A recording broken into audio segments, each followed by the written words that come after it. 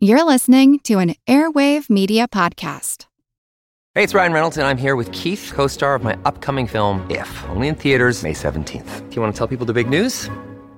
All right, I'll do it. Sign up now and you'll get unlimited for $15 a month and 6 months of Paramount Plus Essential Plan on us. MintMobile.com/switch. Upfront payment of $45 equivalent to $15 per month. Unlimited over 40 gigabytes per month. Face lower speeds. Videos at 480p. Active Mint customers by 531.24 get 6 months of Paramount Plus Essential Plan. Auto renews after 6 months. Offer ends May 31st, 2024. Separate Paramount Plus registration required. Terms and conditions apply if rated PG.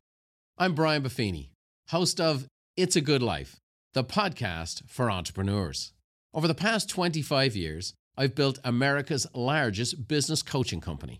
My podcast takes everything I've learned along the way, some great guests I've met over the years, and gives you the tools to grow your business and yourself. Entrepreneurship isn't always an easy life, but with the right guidance, it can be a good one.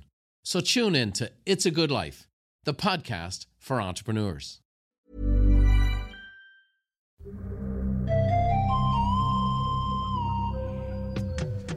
The Carbine Tableland of North Queensland, Australia, is a World Heritage Site, selected for the diversity of species here.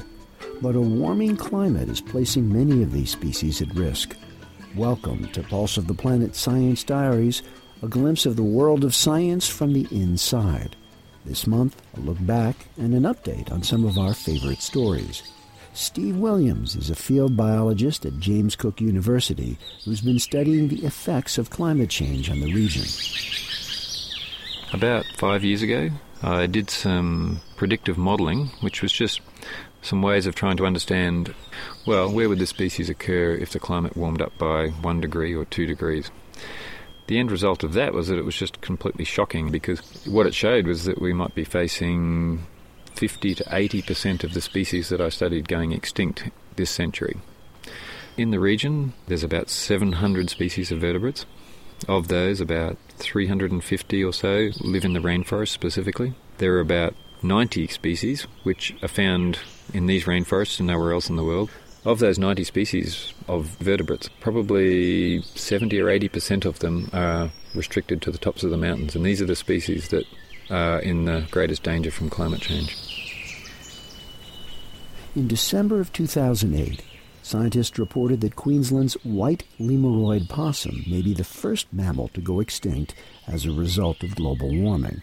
Prior to record temperature highs in the summer of 2005, Steve Williams recalls spotting these possums often, but he says that in 3 subsequent years of searching, none have been found.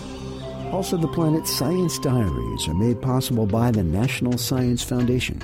I'm Jim Metzner.